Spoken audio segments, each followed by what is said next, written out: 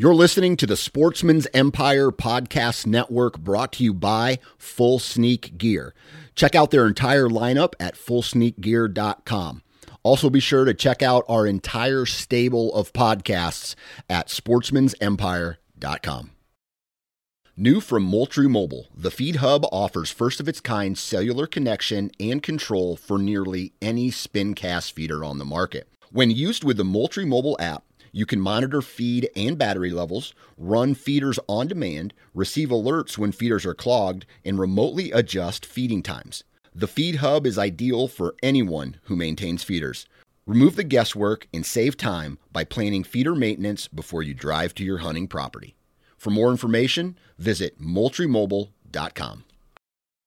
You're listening to the Sportsman's Nation Podcast Network, powered by Interstate Batteries. From your truck to your trail camera, Interstate Batteries has you covered. Visit your local Interstate Battery store today or online at interstatebatteries.com. Interstate Batteries, outrageously dependable.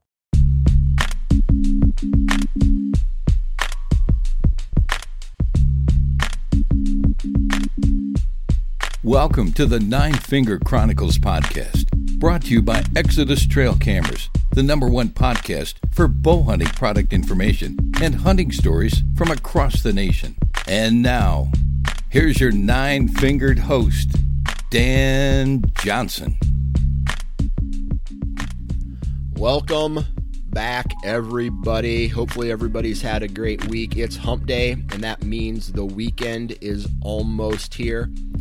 I don't know about you, but I'm looking forward to more shed hunting. My dad is going to be watching the kids, and I'm taking the wife, and I'm going to meet up with some friends, Mark Kenyon and Ben Harshine, and we're going to pound some ground looking for some sheds in southeastern Iowa. Hopefully we find some before the rain kicks in, and I guess if we don't, we'll be inside BSing and drinking some beers. So that's what I have to look forward to this weekend.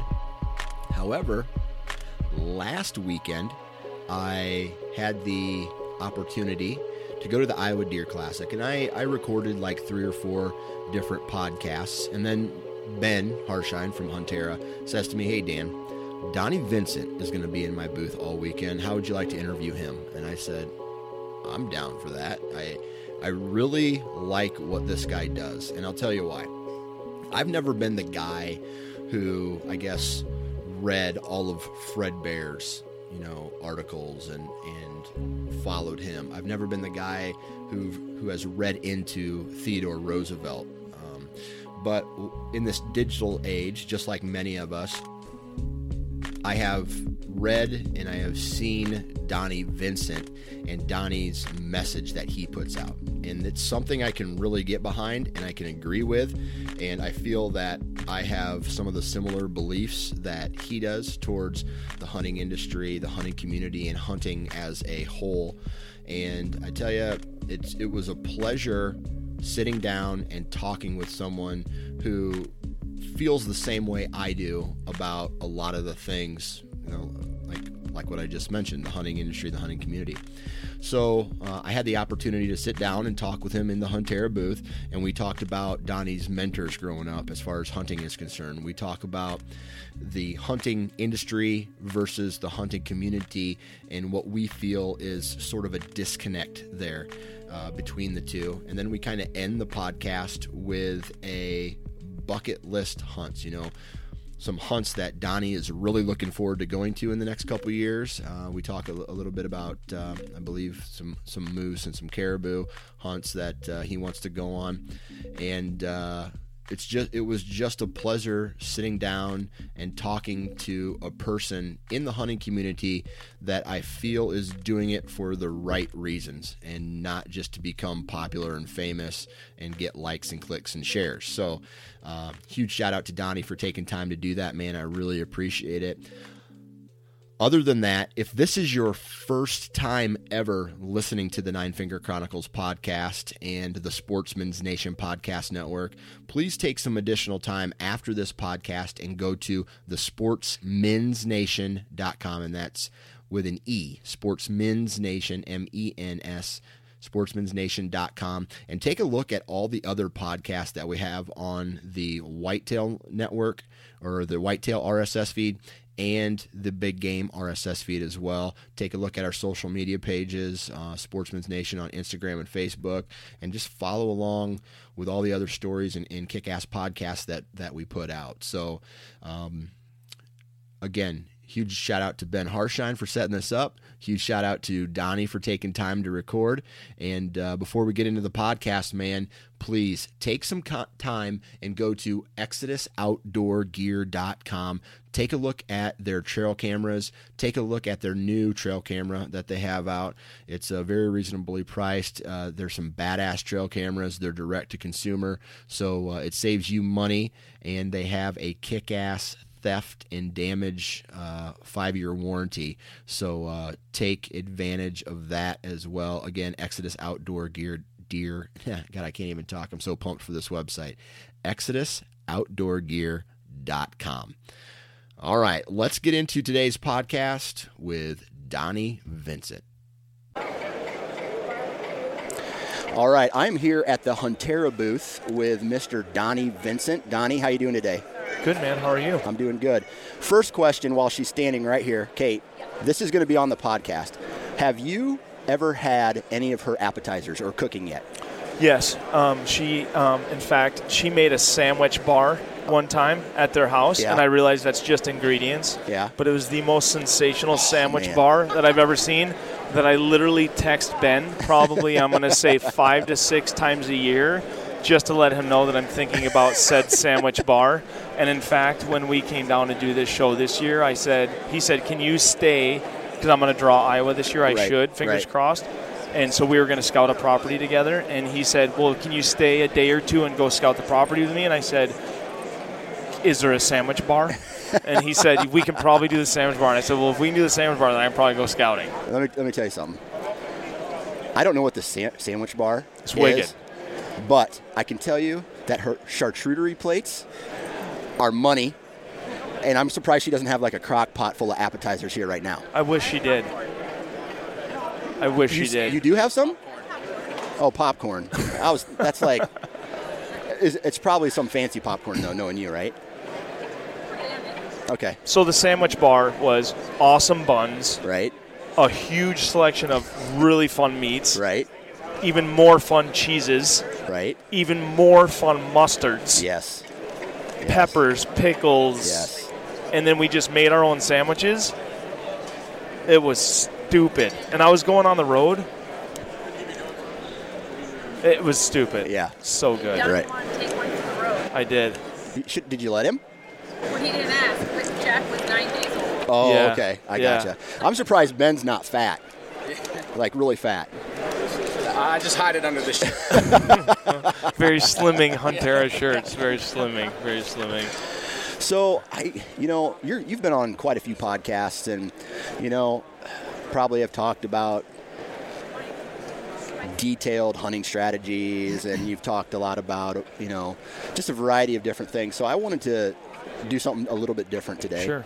And I just want to kick it off with mentors, right? We all have someone who kind of either inspired us or helped us get to where we are today, not only as maybe what you do for your profession, but as a hunter as well. So my question to you is, when you were a kid growing up, who were some of your influencers and mentors as far as hunting is concerned? Mm-hmm. Originally, it's a really easy question for me because originally Jack O'Connor, literary professor out of Arizona, very popular editor for Outdoor Life. Right. And had authored a bunch of books, authored a bunch of magazine articles, and he was obviously, because he was a literature professor, knew how to write. He had a great command of the English language, and he wrote beautifully, and he was a really good storyteller. And it was funny because I read his books still to this day constantly, but I had my dad, who was not a hunter, received a gift from his parents, which was a book subscription from Outdoor Life, not a magazine subscription, a book subscription back in the day, and he'd receive a hardcover book, like 6 a year. Wow. And so a lot of them that he had were authored by Jack. Awesome. And so I got into this, reading these books, but there was one book in particular. It's a big white book. I still have it in my office. I still look at it almost every day. In fact, I just got it out the other day when I was going mountain lion hunting because I had some internal conflictions about going lion hunting. So I wanted to see what Jack thought about it. I wanted to read what he thought about in the 1960s because he has a whole article about it or a whole chapter about it. And so this book, it's called The Big Game Animals of North America. Right. And it's so cool. It's bigger than average book. It has a canvas cover, and when you open it, there's a painting for each big game animal. It showed like a hunting scene. Yeah. So the first one is a Dall sheep, and so you see these white sheep, you see these big rams sitting there on these granite cliffs, and then way up on the cliffs, the painter, you can see two guys in their little fedora hats with high-powered rifles like hiding up there. And so not only did these templates, these paintings show the animals and the areas they lived in, showed their habitat, but it showed a hunting scene. Yes. So then I'd go into it, and Jack would he was very passionate about hunting these animals, but he was very non-sensational. He didn't everything like people talk about deer weighing 350 pounds. He'd say, no. At best, this deer was maybe 200 pounds. People would say, oh, this mountain lion was 240 pounds. No, it's maybe 190 pounds. Like, he was really good at being honest with himself and his viewers, if you will, his readers. And so, like, I just would go through and read his books, and he'd tell of his first. One of the things that just really moved me is he'd tell about the first time he saw an animal, oftentimes, like, the first time I saw the golden horns of a Dall sheep, like what he thought and what they looked like. And he was really good at describing. So you really felt like you were seeing that very animal the same time he was. He was really good at painting that picture. So, and then as the chapter would go through, he'd tell about hunting them. And then as it ended, he would go into their natural history, their biology, things that how they bred. And then he'd literally have a few pages in there from museums essentially showing their growth and their genus and species and their delineation. So I'd read this book cover to cover repeatedly. And so my dad owned firearms. Yeah. He had books on hunting. But he never went hunting. And when he did go hunting, truly I'm suspicious that he was going to a cabin and drinking a bunch of beer with his buddies, Because they used to go to Maine deer hunting. Yeah. And I never saw a dead deer in my entire life. And he went for years. And I don't even know if he ever owned bullets. So Jack was a huge influence to me, and that led to, as I got a little bit older, that led me to Fred Bear. So I wasn't an archer yet.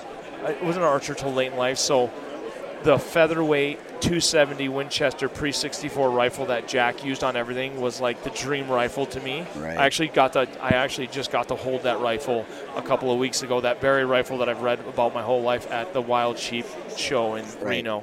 So it's kind of haunting to sit there and hold this gun. But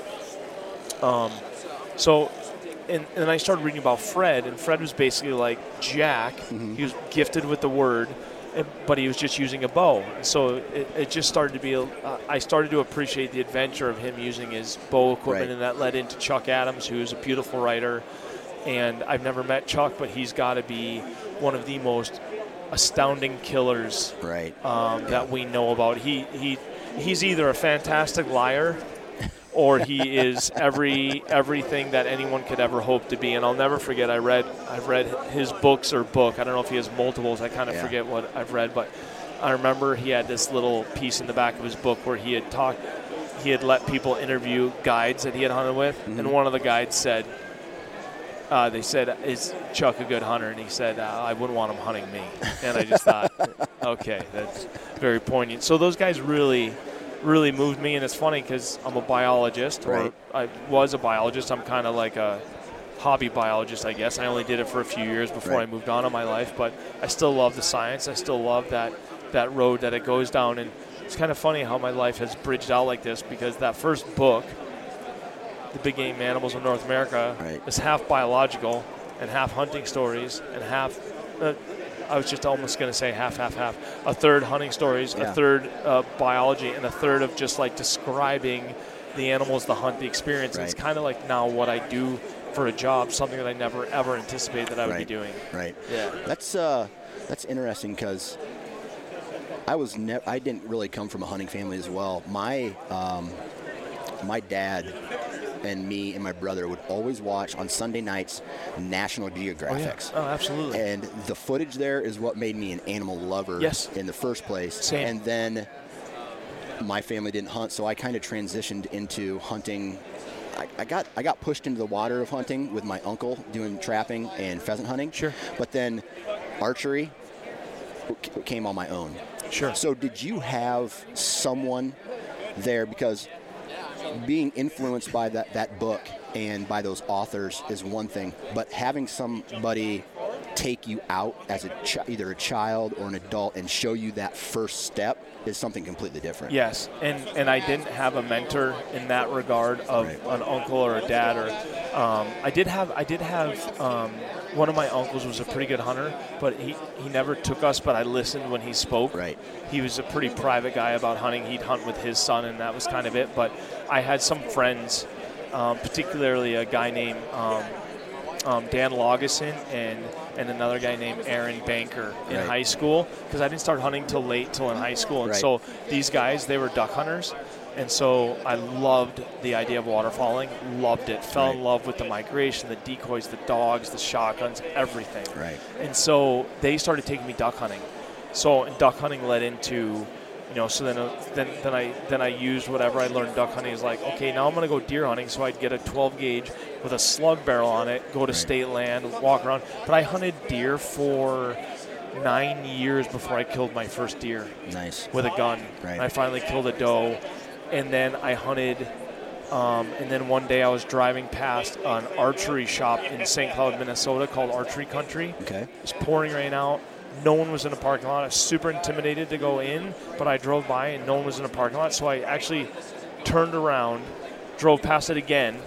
Nobody was there. Turned around again, and I pulled in. I walked in, and some guy was sitting behind the counter, and he's like, "Hey, man, what's going on?" And I was like, I think I'd like to shoot a bow. And he's like, yeah, let's get you all set up. And I go, I don't have any money. And he goes, oh, who cares? Let's get you all set up and we'll shoot a little bit. And so he set a bow up for me, and I clipped the release on, and I came to full draw, and I shot the target. And I looked back at him and I said, I don't know that I'm ever going to pick up a gun again. And he started laughing. He's like, oh, no, that's not what this is about. I still gun hunt. Gun hunting's great. He's like, this isn't a divide in the road. This is just another season. Yeah. I was like, oh, okay, that's cool. And so that guy, like, I don't even know what his name is. I'm sure I could find him out because I know some of the guys that own Archery Country now. But yeah, that was a great transition. Then I had friends that took me. It was really funny. I had a friend that took me bow hunting, and I've always been. I had an acute fear of heights. So, like, initially getting up like 18 feet in a tree stand was pretty serious. That's funny. And I'd sit up there and hold onto the trunk of the tree. Right. And I remember I saw this big doe coming out. This is my first day of bow hunting ever, and I was literally almost bear hugging the tree, and I saw this big doe coming out. She came down in this little creek. She drank, and then she walked away. And I was in my 20s already, or maybe 20, 21, something like that. But I'm holding on to this tree. I'm looking down at her, and then she walks off, and my buddy came and picked me up, came and got me, and I climbed down, and he's like, how was it? I'm like, well, it's scary being up that high. And he's like, yeah, well, you'll get used to it, And then he's like, did you see anything? I said, yeah, a big doe came down and drank, but way, way too far to shoot. Like, that was like 40 yards. And he goes, well, where did she drink? And I go, right here at the creek. He goes, that's 17 yards from where you were sitting. I was like, oh, man, it looked like a light years away. How old were you at that point? I was probably 21. Okay. Probably 21, something like that. So I started really late in life. Right. I'm 43 now. Okay. And so, but then it hit me. It just hit me. Right. And I just immersed in it. And I was already had a fascination for wildlife. I was always a steward of the land and the wildlife anyway, because that's what I did, like snakes, frogs, fish. Yeah. All I did when I was a kid. And so those two things just clashed together pretty quick. Right. And I was off to the races. So was there a specific trigger? Because I hunted early in my life, like 14, 15 years old, and I wasn't ever serious about it. I played sports. I chased girls, you know what I mean? And then it wasn't until I was 26 that because of certain circumstances, put me in a tree on a specific day, and that day was the day I told myself, I am going to be a bow hunter, and I'm going to hunt archery season for the rest of my life as long as I possibly can. Did you have any specific moment like that happen for you? Or? I had, it happened over 4 days. Right. My, let's call it a career for ease of, my career of being a bow hunter went just accelerated really fast. So my first day was the doe that I just told you about. Right.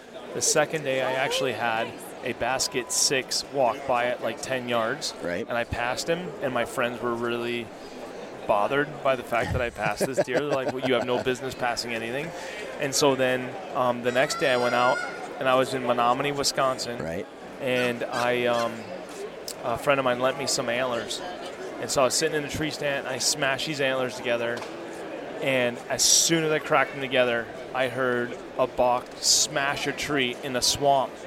And I was just like, no way, that's not because of what I just did. So I hit him again, and he did it again, and I just hung him up.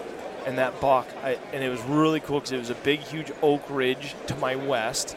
I was sitting at the bottom of the oak ridge, call it a foothill right before it dropped again. Right. And then it dropped again into a little trout creek / swamp. So there's pea soup fog in the trout creek, and it kind of created this pea soup wall, and then the fog didn't go up the oak ridge. Yeah. This buck came walking out of the fog. Wow. And this is the absolute, so he comes walking out, oh my word, like this thing is a mega giant. Yeah. I'm sitting there with my bow trembling. He walks right to the base of my tree, and he's on the backside, and I'm just sitting there. And I remember I used to like read and watch all of Mark Drury's stuff, and I remember Mark saying one time that if a deer walks up to you, don't shoot him when he's coming, because if he's walking to you, he's going to walk past you, and you're going to get a better shot at his vitals. So don't ever shoot him when they're coming, shoot them when they're going. So I was just sitting there, and I finally looked, and he was staring at me. He ran off. So that happened, and I said, okay, so he heard me rattle. He didn't have anything to go to, so he came right to me because he knew where I was. Yeah. So I was like, I need to go get a decoy. Yeah. So I drove right to Cabela's, bought a Montana fold-up doe decoy. Right. Went out the next weekend. I drove all the way to my hunting property from my house in Minneapolis. I forgot my release. Had to drive all the way back to my house in Minneapolis. Drove all the way back out. So now I'm arriving at the property at like 9:30 in the morning, 9 o'clock in the morning. Right. Big, huge puffy snowflakes are falling down. I hike out. I get on top of the ridge, just above where I'd hunted before. I get there. I drank a thermos of tea back and forth. So I have to pee now. But I'm like, okay, I get all set. I rattle super hard. I put my decoy out 21 yards. I rattle super hard, hang my rattling antlers up, turn around, grab my pee bottle. Right. I start peeing, and I literally look down, and there's what I called at that time a monster buck walking up the hill, and I'm like, oh my word, don't even finish. Right. Put the cap on the bottle, stuff in my bag. I'm still completely undone and out. I grab my bow. He looks. He is coming right to the decoy. Yeah. Come to full draw, smoke him. And he runs off, and it was when I first started texting, and I texted a buddy of mine, I'll never forget, but I said, I just shot a 155-inch 10-pointer my 4th day of bow hunting, and it was a 121-inch 7-pointer.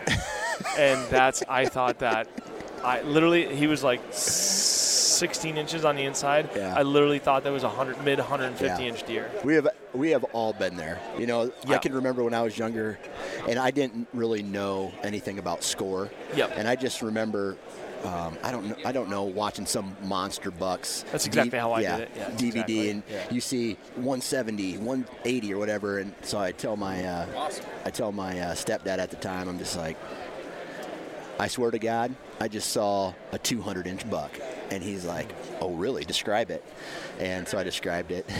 He's like, yeah, that's probably 130. Yeah, you just described a 130 class deer. I'm guessing it was a 2-year-old or a 3-year-old, and then I felt embarrassed, and then I did some research. So you know what it is? It's too, like for me, all the bucks that I'd seen up to that point were 1-year-olds. Right. So this is the first 2-year-old. I think it was the 2-year-old that I shot. So it's my first 2-year-old. So he's that again bigger. Right. Just a completely different deer. Completely from 1.5 to 2.5. Completely different deer. And then you start, and I think that's where we get in a little bit of trouble. Right. Because then all of a sudden that euphoric feeling you see from 1 to 2, and then all of a sudden you start to refine your craft a little bit and you go, okay, so now 2 to 3. And I remember like when I started seeing 3-year-olds, I was like, are you kidding me? People pass these things? Are you kidding me? Right. And then all of a sudden you refine your craft again, or maybe a different property. And I'm not talking about Taylor Drury, right? She's an outlier. I'm not talking about somebody with the last name Kiski or Lakoski. These people are outliers. Right. These are not configured into the parabola of hunters. Right. These people have special places. They're the special 1%, hunters. yeah. They're the yes. So then we refine our craft. We're seeing 4-year-olds. Right. Heavy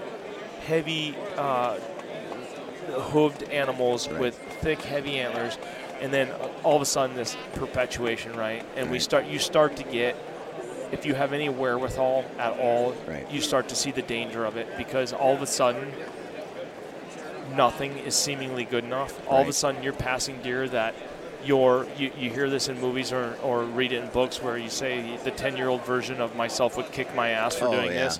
It's kind of like you start, Absolutely. and I even see it and I just had this guy write me a letter recently, and he drew Iowa last year. Yep. And he said, I just got lost. Like, he was so fixated on trying to, it took him 5 years to draw Iowa. So he's so fixated on killing a 180, 190, 200 that he didn't kill a deer, passed tons of deer that he probably would now give his right arm to shoot. Right. And doesn't remember the sunrises, doesn't remember the sunsets, doesn't remember watching the combines roll through the cornfields or the songbirds or the coyotes. Or he just was so, and we've allowed this to do this to ourselves, and there's some people that still really have the sickness. Yeah. And there's some people, I recently talked to a guy, and he's like, he came up to me, he wanted to give me his resume. Yeah. He's like, I've killed 3 200-inch whitetails. Yeah. And he said, what do you think? And I said, I've never even seen one. Yeah. I've never even, the biggest deer, I know the biggest deer that I've seen as a whitetail because it got killed and it scored 191 inches. Yeah. And this landslide, hands down, the biggest deer I'd ever saw. Right. Yeah. Right. And so, my opinion is we perpetuated into a danger zone of losing what this is all about. Right. Yeah. And I want to transition into that because you have this show. We're at the Iowa Deer Classic. It is a consumer show. Anybody can come in this show and walk around. We were just at the ATA show a while back. It's business, right? It's money. For dealers, allegedly. Yep, dealers and industry people to, do deals or whatnot. But that show, I walk in and I feel money. I feel big bucks, right? Big bucks sell, big bucks. Big deer. Yeah, big deer, you mean. Big deer, yeah. And you get to this show, and this show represents the hunting community and the people who buy the products that are at the ATA show. And I agree. My opinion, and I'm just a guy with 9 fingers, but I'm guessing you're going to say there's some lost in translation. Right. Absolutely. I feel that there is a disconnect between who they're marketing for and the market. What's your thoughts on that? Same. It's definitely become, and it's funny because if you take a step back, and I'm using generalities here because I'm not educated enough on the timeline of things to sit here, but I think back, and again I might be building this up in my head. Have another. Welcome to the Iowa Deer Classic. 9 a.m. I saw a guy smashing he was throwing away his first bush light. Hey, my people. That's awesome. But people, man. Yeah. I think back to Chuck Adams and these guys, and I think back to these times like Fred Bear, and I wondered if the commercial side of things was far less. I feel like guys would walk into pro shops, and again, I may have embodied this in my head, but I feel like guys would walk into pro shops and see these beautiful bows and these beautiful rifles and talk to these guys that bled for this. And again, I'm making generalities, but I picture a guy, flannel shirt, puffy, Patagonia vest or whatever behind the counter, and he's hunted Alaska caribou or Iowa whitetails or South Dakota pheasants, and he's selling you guns and ammunition and backpacks and things like that were made out of craft, that were hand sewn, that were conjured up, and I feel like that idea has just snowballed into trinkets and gadgets, and like you said, we had dinner last night with this gentleman who is a fantastic deer hunter. He's killed giants. Yeah. He has a beautiful property. And I said to him, all the guys that hunt giant deer, the Lakoskis, the Drurys, the quiet Lakoskis and Drurys that exist that aren't on TV, aren't in magazine, there is a host. I don't even think a lot of archers know this. Yeah. There are a host of hunters, legit, unbelievable craftsmen, scientists, guys that have woodsmanship that will melt your face off, that have houses, rooms, barns full of huge antlers, huge curled sheep that have never written a magazine article, never had their photo taken, never speak a word, would rather you don't even know what's going on, and they're true craftsmen in what they do. These people exist, and I think we've just kind of snowballed a little bit down the wrong road. And like I said, I may be sensationalizing the past to myself, building this image myself, but I feel like what was a craft has now become, you can buy it. And all these guys that kill these giant bucks, still, Mel Johnson, October 29th, 1964, sitting on his knees underneath an oak tree in Peoria, Illinois, with a recurve and his crew cut arrows, what still stands as the typical world record. I think it's 204 or something. How is that possible? Right. With all of the stuff that you just described that's going on in the ATA, all these guys that are literally designing properties around growing deer, hunting deer, managing deer, how is it that no one has still beat his 204?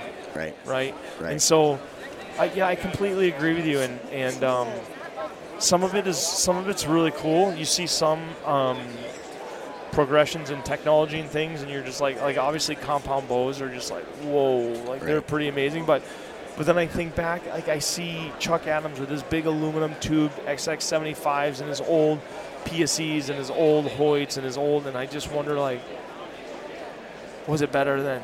Right. Yeah. I think the guy that lives in a single-room cabin with a wood stove is happier than the guy that has a 22-room mansion. Right. I agree. I want to be that guy. Yeah. Do you think that there's going to be a tipping point in all of this? Yeah, for sure. Is it going to come sooner or is it going to come later? Sooner, I think. And I'm probably going to slip my own throat here, I think, which I'm probably relatively good at. But I think with some of these buy-in groups, these big companies that are buying up all these market shares, buying up all these small companies, creating these huge parent companies, I think that's pretty sad. And while they do still control a lot of these brands individually, even though they're buying a bow company, a call company, a string company, a release company, a broadhead company, whatever, I think even though they're running these companies individually and hopefully with the same passion, I really think what's happening is cheaper and cheaper and cheaper manufacturing, less and less and less marketing, and which to me means less storytelling, which to me means less passion.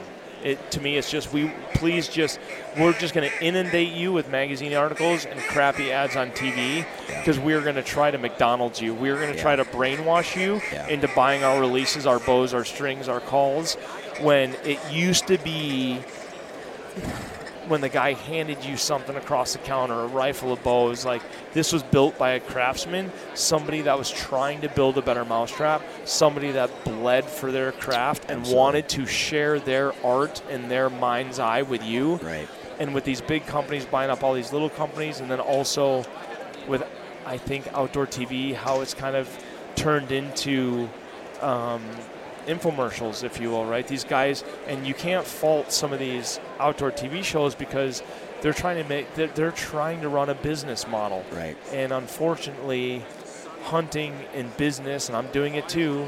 I'm a hypocrite, right? This is what I do for a job. I own a production company, and I sell hunting films as part of my production company. I do a lot of other stuff, but so I am the pot calling the kettle black. I don't want anyone to think that I think I'm above or even beside these people. I am these people. But I just think that chasing that dollar has resulted in a degradation of work, a degradation of passion, and a degradation of hunters as a whole. I see a lot of hunters that I don't know that I would call a hunter. Yeah. If cameras and if Facebook and Instagram and cameras weren't involved, I think there'd be a lot less recruitment of people wanting to further their careers or see them on screen and film. Right. Do you think that this all, in a way, has something to do with low or lower hunter recruitment? Maybe. Maybe.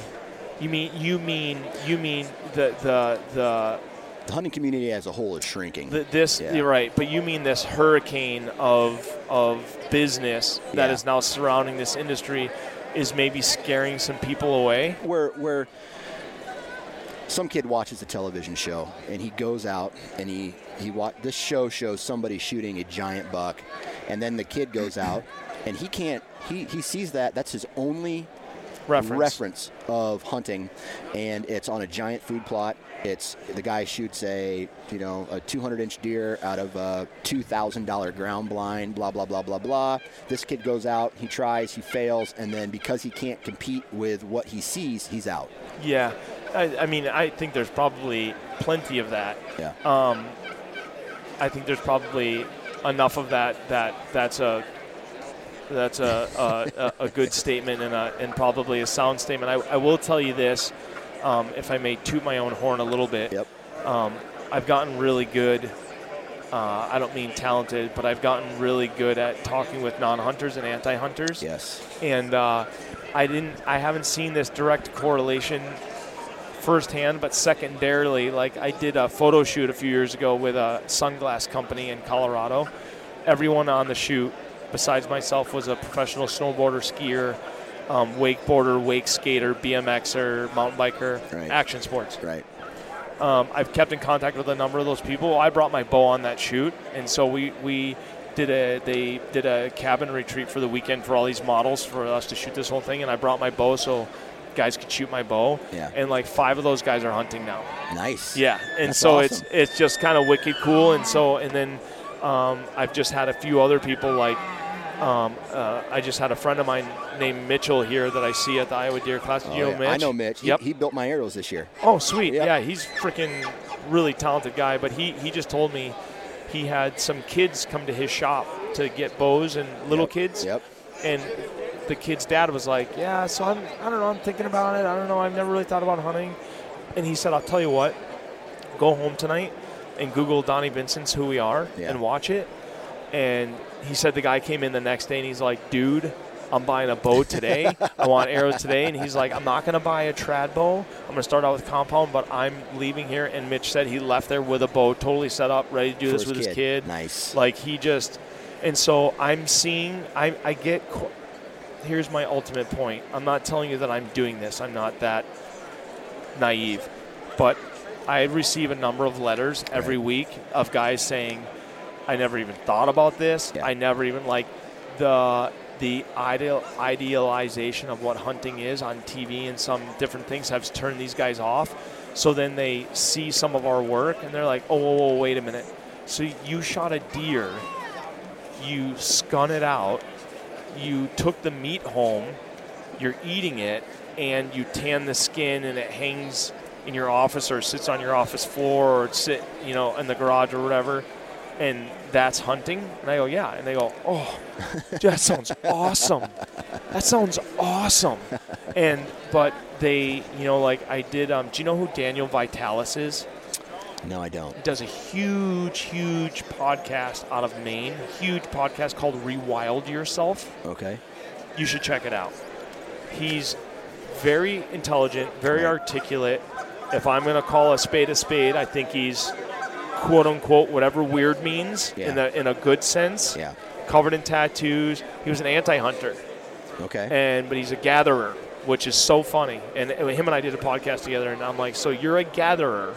You'll go pick up acorns and eat them, but you're against killing animals. I said, absolutely. And I'm like, do you know how freaking knuckleheaded that is? And then he would also eat insects. And then all of a sudden, insects became dragonflies, and he'd go out and catch like 1,000 dragonflies in a year and eat them. Wow. And he'd make stuff out of dragonflies and stuff. And then all of a sudden it became, and then a buddy of his was like, do you want to go fishing? And he said, I don't know if I can kill a fish, man. And he goes, and his buddy goes, well, I'll tell you what, man. 1 12-inch trout is like 60 dragonflies. And he was like, oh, yeah, no kidding, huh? So they went trout fishing. He caught some trout. And he's like, oh, my God. Like, he looks at everything as food, Right. which is cool. Yep. So he's like, this trout is so much more meat than all these dragonflies. So then he went and did, he went and killed like a rabbit. He was like, are you, and he's telling me this on the podcast, he's like, do you know how much meat is on a snowshoe hare? And I'm like, yeah, dude, a lot. And so he's like, are you freaking kidding me? Like, a snowshoe hare is like 8 trout. So then he was like, it's so funny because that's how he was building his pyramid. That was his building his food pyramid. So then he's like, killed a turkey. He's like, dude, there's like 2.5 snowshoe hares on a turkey. So then he finally like killed a bear, and then he killed a deer, and it's so funny. And he told me that as his animals got bigger and bigger that he was killing and eating, his hate mail increased. So when he was killing, dragonflies, he had none. Yeah. Nobody cared. Right. When he was killed a trout, a couple people cared. When he killed a rabbit, a couple more people cared. And it's just so funny how as animals get cuter, Right. and more animals that we've given more anthropomorphism to, Right. people start to, kind of freak out a little bit, and it is a difficult concept. But he told me, and these are his words, not mine, but he's like, man, to be a hunter, I thought you had to like listen to country music and drive a jacked up truck, and I thought you had to smoke Marlboro Reds, like Chew tobacco. Yeah, literally, he's like that's what I thought, and then he all of a sudden he backdoored into it. All of a sudden he's like, he killed a turkey, and he's like, shoot. Oh, I'm a friggin' hunter. And then, and I was like, yeah, not only are you a hunter, it seems to be you're a pretty decent hunter. Where him and I have a disconnect, it's like he went bear hunting. Yeah. And I'll call a spade, but he went bear hunting, and he's like, I didn't want to put out all the poisonous lipids. He hunted over bait. Yeah. So I didn't want to put over the poisonous lipids of donuts and molasses and all this poison. So I put out organic cashews, which had to be like $1.7 million in bear bait. But then he's like, I put out organic cashews, and then he went and met with I'm going to leave that part out of the story. But basically he went and had a connection with a spirit animal. Yeah. And so he was told Right. that the first bear that comes in is the bear that's presenting itself to you. It's giving you its soul. It's giving you its flesh for you to take. And so he ended up shooting like a 90-pound bear. Right. And so he was asking me about this, and I was like, well, I'm not a very spiritual man. Right. But I said, Daniel, that's not the bear that gave itself to you. It's a 3-year-old cub, Right. the first one to the bait, because he's trying to beat all the big older bears to the bait. So call it what you will, embodiment in your head, what you will, but I'm telling you as a biologist, biologically, the younger bears have to eat first, otherwise they don't eat. So that's the bear that you shot. If you would have waited till the last minute, you probably would have shot a much larger bear. Here's a funny story. I hunt a piece of property that butts up next to a marsh, and this lady had a self-proclaimed a wildlife refuge, right? So I knocked on her door because there's all these in her head. In her head, yes. This was not the state or anything like that. She's like, I manage a wildlife refuge. She declared it. Yes. So pretty cool. Yeah. Well, I knock on her door, and this. Come to find out from when I knock on her door, ask permission to hunt it. She's like, oh, I don't know. It is a refuge. Yeah, my spirit animal is a white-tailed doe. And I said, I feel shitty for even saying this, but that's amazing because my spirit animal is a white-tailed buck. And she's like, really? I go, can I shed hunt your property? So that's how I got my foot in the door. Right. So I brought her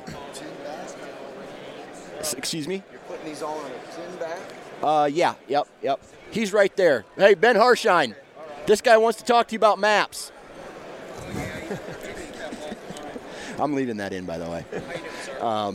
But so I knock on her door. I get permission to shed hunt, and I give her a shed. She didn't even know that deer shed. I handed this shed to her, just like a 40-inch antler, and she was like,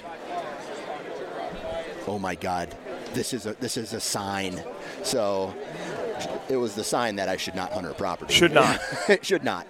So anyway, I tried to get into that property, but you see what I'm talking about. Absolutely. Like, you can conjure up, and Daniel has done this, you know, and there's all these different things. But it was interesting to talk to him because he backdoored into hunting before he even knew it. And so I think there's some decent hunter recruitment as far as I do think stories that are well written, podcasts that are well articulated, things that are out there that are pure and good and right and honest, and I think we'll recruit things. But I do believe, like, when things are sensationalized, when things are loud, bright, I think it does tend to not only scare people away, but it's a guilty by association. Absolutely. So they're like, I just, you know what, I do kind of want to be a hunter, but I'm so nervous. And I catch myself, I'll probably catch hell for saying this on your podcast, but when we go on filming trips, we get asked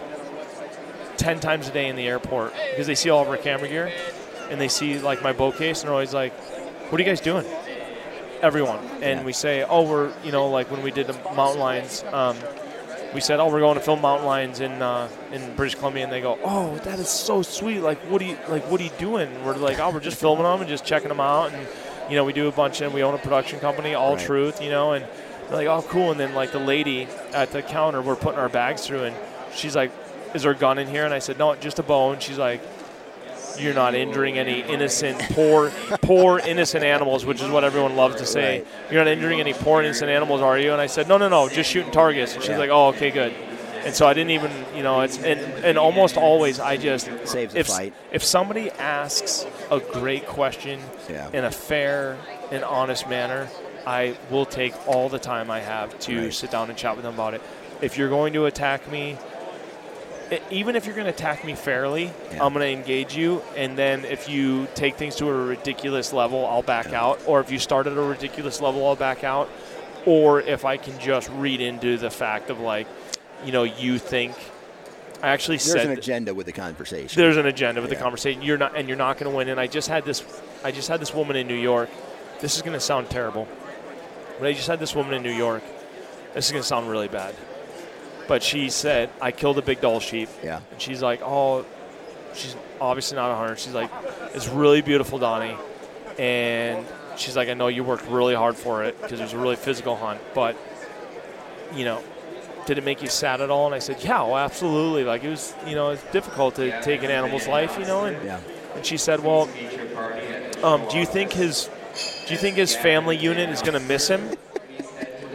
And I said, no. I said, so let me just give you a little tidbit here. This is going to sound terrible and gross, and this is definitely anthropomorphism at its best. But I said, her name was Barb. I said, Barb, the ram that I shot would shove his own father off of a cliff to breed his mother. Right. This is fitness. This is differential reproductive success. These animals fight and feed and live in order to produce. They're trying to produce the best offspring they can to perpetuate their genes. Right.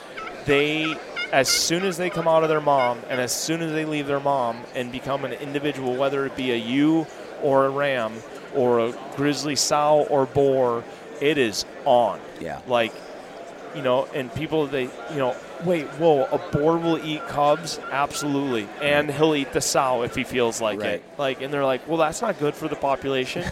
Yeah, but it's good for his belly, and it means nobody's going to be at his fishing hole tomorrow. Yeah. And so, like, there's a lot of information and a lot of variables, and hunters, like hunters that say, this is my right, you can kiss my ass. Oh, boy. If you're looking for a fight, I promise you we will lose this fight. If you're looking for a war, we will lose this war. Right. There's no question. Right. Look at British Columbia grizzly bear hunting. Yeah, absolutely. If you want to start a fight, you are going to lose it. Yeah. And so I think just the more we can be open-minded, the more we can answer good questions with honesty, and that includes saying, I don't know. That's how I kind of got to where I am right now. Is I had a couple of people ask me like, hey, so why are you a hunter? I was like, oh yeah, I had nothing for them. Right. Nothing. And then they said, well, is it difficult to kill? And I was like, yeah. And they said, why? And I was like, well, I don't know. Like, right. Then I started to have to ask myself some big questions and try to figure out, why was I a hunter? Right. Where does hunting come from? Why do we hunt? And so I think you make really good points that I do think we have maybe snowballed into scaring some away, right? And maybe snowballed into guys not wanting to be guilty by association. Yeah, absolutely. And then I think a whole nother negative side is I think there's a recruitment, like we talked earlier, there's a recruitment of people that want to be in front of a camera. Yeah. And want to grow social media by doing sensational things. They're, literally look at how to grow an audience over being themselves. Right. So, yeah, makes a lot of sense. So we're gonna end it here real shortly, but this is just because I'm selfish and it's my podcast, so I have a question for you. You've been on a lot of hunts, right? Several different species. Do you have any bucket list hunt that you have not done that you're starting to prep for or have on your list for the future? Yeah, there's a couple. There's several, but there are several caribou species that I haven't hunted. Right. I'm actually a little sick to my stomach over this because some of these species that I kind of took mentally for granted, like Quebec Labrador, different things like that, maybe even central barren ground caribou. These are things that I've wanted to hunt my entire life. I love hunting caribou. Yeah. And now some of those populations aren't really. Yeah, that sucks. Yeah, so I don't even know if they're going to allow hunting coming up here in the future, and I'm totally okay if the decision biologically is, hey, the caribou are in a slump, because they're cyclical, so they're in a slump now. But their slumps are so big that they might not be up again until I'm an old man, right? So, those guys, and I really want to do more moose hunting. Right. I've killed one Alaska Yukon moose with a muzzleloader. I want to kill several with a bow. Yeah. I'm not a super slammer. I don't want to chase all these different species. I would, but there's several. I would love to hunt Alaska Yukon moose every year. Right. I want to hunt elk more, but some of those big ungulates like that are things that I really want to focus on a little bit, and I'd like to hunt also. I've killed one stone sheep with my bow, and I'd like to do another one so that we can photograph and film it better than I did the first one. Right. So, but if narrowing it down, I'd say some of the moose species and some of the caribou species, and I'm starting to look at different areas, different guys. Things are changing so fast right now in the world that I'm trying to figure this stuff out right now. But caribou are so underrated, it's not even funny. Right. Have you ever hunted them? I have not, but they are on my bucket list. I'm going to have to say probably elk's number one. Never? I've been elk hunting, never successful. Yep. This year I'm going to Colorado again. Mule deer is probably number two. Oh. But third, it's probably should be number two, but it's caribou. Yeah. I have this idea in my head of I saw some episode with Jim Shockey up, I think it was a high country caribou hunt, and he did probably it with a a mountain caribou. Yeah, and it was the scenery is what sold it for me. Yeah. Not even the antlers on the head. Yeah. So that's. And I have when you're ready, I have a really good spot that you can go by yourself or with someone. You don't have to have a guide or whatever. But I have a couple of really good spots, and with a couple of really good pilots, which is kind of the trick. Yeah. You don't want to. As fun as dying sounds, these areas that they're going into are pretty sketchy. So I know a guy that's wickedly talented and can land you in some pretty cool spots. And heck yeah. Yeah. So heck yeah. And it's probably well, we can talk about this off the podcast, but it's reasonable. You could afford it. Nice. So, yeah. Nice. Yeah. Well, man. Appreciate it, dude. I appreciate you taking time to do this. Nine Finger Chronicles. So funny. Ladies and gentlemen, there you have it. Another podcast in the books. First and foremost, huge shout out to Donnie for taking time to sit down and record with me. That's one hell of a podcast. Huge shout out to Ben Harshine the owner of Huntera Maps, for letting us use his booth space. Thank you. Huge shout out to each and every one of you who has taken the time to download, listen to this podcast. Thank you. And then again, huge shout out to all the people that make this podcast possible. Exodus Trail Cameras, Bighorn Outfitters, Lone Wolf Tree Stands, Ozonics, Gearhead Bows, Wasp Archery, and thank you. Without you, this podcast would not be possible, and it would just be some dude sitting in the back room talking into a microphone. I forgot. Huge shout out to my wife for letting me go to the Iowa Deer Classic when she had to stay home with 2 sick kids. And yeah, so if you haven't already, please take the time, go check out the Nine Finger Chronicles on Instagram and social media and Facebook. Also, go to the Sportsman's Nation Podcast Network, sportsmansnation.com, and check out all the other podcasts that are out there. And if you're going to be in a tree, moving tree stands or climbing or setting a tree stand up, please wear your damn safety harness.